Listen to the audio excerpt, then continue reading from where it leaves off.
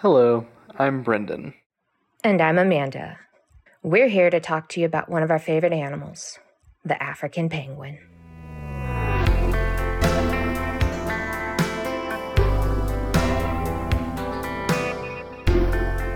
Welcome to VetCast, Veterinary Climate Action and Sustainability Talks, the podcast created by veterinary students at Colorado State University focused on the impacts of climate change on animal health.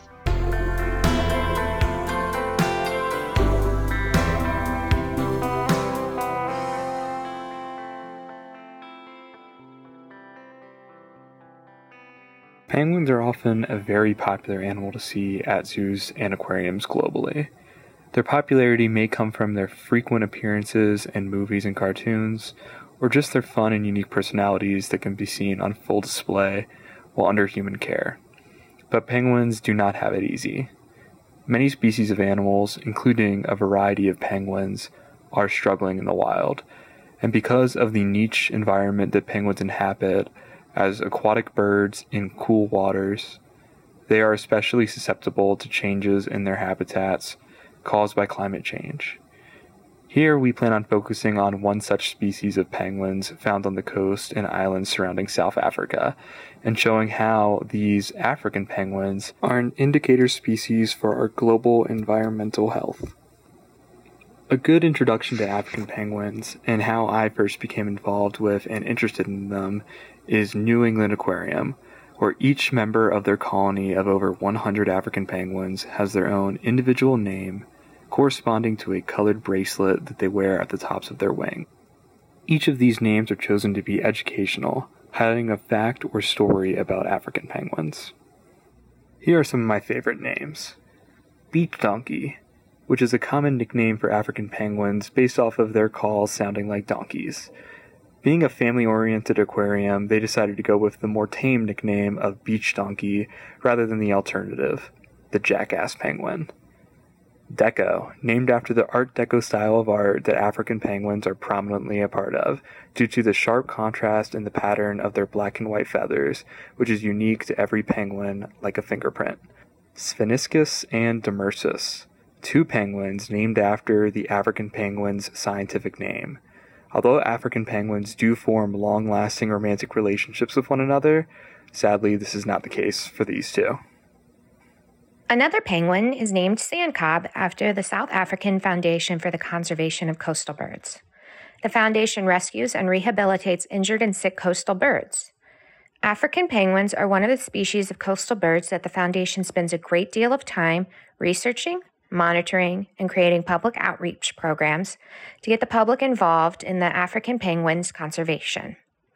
It has been estimated that there are only 21,000 breeding pairs left in the world, and that the species is expected to go extinct within the next 10 years if there are no significant changes made. In order to help move along change, Sandcob, the foundation, contributes to the oil spill disaster mitigation and policy development, as oil spills are one of the largest threats to African penguins. Two of the penguins in New England Aquarium's colony are named after oil spills that had devastating effects on African penguin populations. These are Treasure and Apollo. Apollo was an oil spill that occurred in 1994, where 10,000 birds were picked up after oil contamination with the attempt to be rehabilitated, and half of which did not survive. It was unknown how many were not rescued in the first place. Treasure happened a few years later in 2000. Even with the preemptive evacuation and moving of 1/3 of the total African penguin population, an enormous 20,000 non-oiled birds, another 20,000 penguins were affected by the oil, picked up and rehabilitated by Sandcob. This feat was not easy, requiring 45,000 volunteers to care for the penguins, 400 tons of fish to feed the penguins, and 7,000 tons of beach sand used in the enclosure for the penguins. On top of this, 302 25-liter containers of detergent to wash the oil off the penguins' feathers were needed. But it did pay off, saving an estimated 90% of the penguins that were contaminated by the oil. Everyone always hears that oil is awful for penguins or sea life in general, but what does oil actually do? In regards to penguins, it all boils down to their feathers. Penguin feathers are arguably their most important characteristic, allowing them to live in environments that other birds would find impossible. Penguin feathers are their waterproofing and means by which they can regulate their temperature, having 80 feathers per square inch. Oil, when it makes contact with these intricately aligned feathers, disrupts the barrier. With this barrier ineffective, penguins may take on water and they're fluffy in their feathers, causing them to lose the ability to swim efficiently and drown. If they are still able to swim to shore, they may not be able to go back out and swim effectively enough to hunt for food, causing them to starve. And without the proper insulation of their downy undercoat, the freezing water touching their skin directly could cause them to contract hypothermia. Regardless of contamination, penguins groom themselves diligently. So for those that make it to land without freezing, drowning, or starving, they will continue to groom themselves, causing them to ingest the oil still on their feathers, which is highly toxic. Oil is extremely effective at harming penguins and all wildlife that it comes into contact with, and is a major reason why penguins have suffered such great losses in population over the past several decades. Our dependency on oil has not decreased, and the possibility of further disasters off the coast of South Africa or other locations with animals susceptible to these disasters is still extremely high.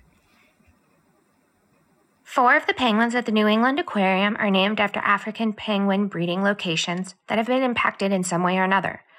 Their names are Good Hope, Nibia, Robin, and Albatross. Good Hope was named for the Cape of Good Hope in Africa. A quick Google search of this area comes up with several tours that take the public to observe the African penguins there. While educating the public is necessary for conservation, the public needs to keep a healthy distance to ensure the safety and decrease any stress that could be induced on the population. Nibia is named for the country in southwest Africa where a population of African penguins still reside. This group of penguins that was already low in numbers and vulnerable had an outbreak of avian influenza in 2019. This resulted in several of the members of this population passing away. It also left conservationists scrambling to try to save the rest of the colony there. The next penguin, Robin, was named for Robben Island, which is another of their breeding grounds. It has seen a 90% decrease in the number of the penguin population there over the last 100 years. This is thought to be in large part due to this location becoming a major shipping lane that greatly increases the risk of oil spills occurring and impacting these penguins. 2 decades ago, a bulk ore carrier called the MV Treasure carrying oil sank in this shipping lane. This resulted in a massive oil spill that almost wiped out the African penguin population on Robben Island. And this is just one of the many oil spills this area has dealt with. The 4th penguin is named Albatross, after Albatross Island, which used to be a very prominent breeding ground for African penguins. As early as the year 1885, there have been recordings of this population of African penguins on Albatross Island. Sadly, as of about the year 1985, the birds were no longer observed inhabiting or breeding on this location. These 4 names were picked to highlight the loss of habitat and the decrease in the population of African penguins. It has been roughly estimated that there were 4 million African penguins at the beginning of the 19th century. This population saw a drastic decrease down to 1.5 million by about 1910. Then at the end of about the 20th century, it was estimated that only 10% of that number still remained. The population of African penguins has been steadily decreasing and is now on the brink of extinction. In an effort to bring more awareness to the plight of the African penguins, we have come up with some future names for ambassadors of the species at zoos and aquariums. Commercial fisheries. It may not be a name that rolls off the tongue, but it is a name that highlights a major threat to African penguins. Sardines and anchovies are a staple of the African penguin's diet. The problem lies in that the penguins are having to compete with large-scale fisheries that deplete the waters around the penguins' homes. This leads the penguins to have to travel further offshore in search of food. When their search becomes futile, the penguins resort to consuming prey that is less nutritious. Commercial fisheries need to be restricted in close proximity to any African penguin colonies to give this species an attempt to survive and maybe one day even thrive again. Another potential future name is Canis familiaris. This is a species name for the domestic dog. The domestic dog has, in more recent times, become a new and unnatural predator of the African penguin. This is in part due to humans introducing domestic dogs to geographical locations that were once devoid of this animal and its impacts. The other reason that dogs are now preying on African penguins is that the penguins are having to relocate for resources. The species mainly inhabits islands or the coastlines, but are now being driven closer to the inner mainlands for resources and shelter. Awareness needs to be brought to the impact a common human companion can have on the African penguin population. There are a variety of reasons why the life expectancy of African penguins in human care, such as those in the colony at New England Aquarium, can live for twice the life expectancy of those in the wild. For example, Deco is over 40 years old. These factors include constant access to a variety of different types of fish to maintain a healthy diet, the regulation of the climate within their enclosure, protection from predators, natural and unnatural, and veterinary care when needed. But in the wild, these are not guaranteed, which is why a future penguin name could be climate change.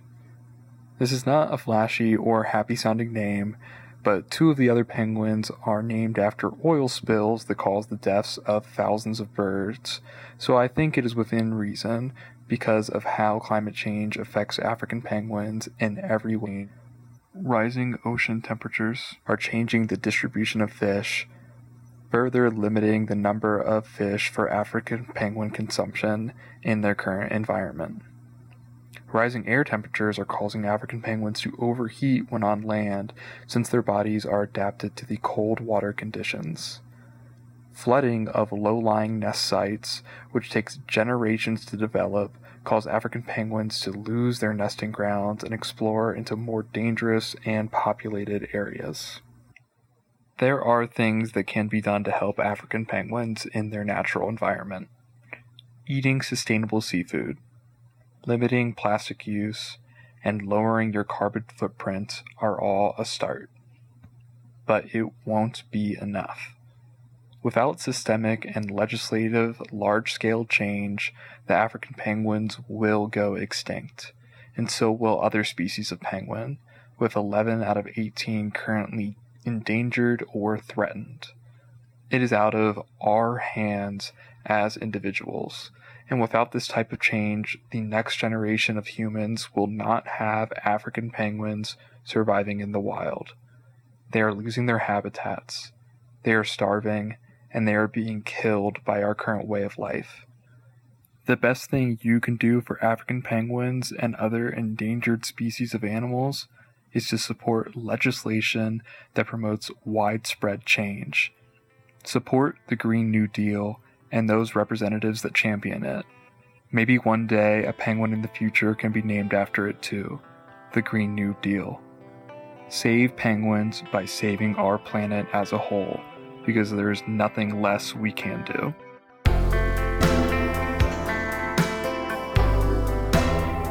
Thanks for joining us on VetCast, Veterinary Climate Action and Sustainability Talks, the podcast created by veterinary students at Colorado State University.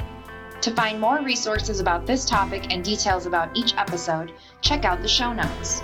Thanks and see you next time on VetCast.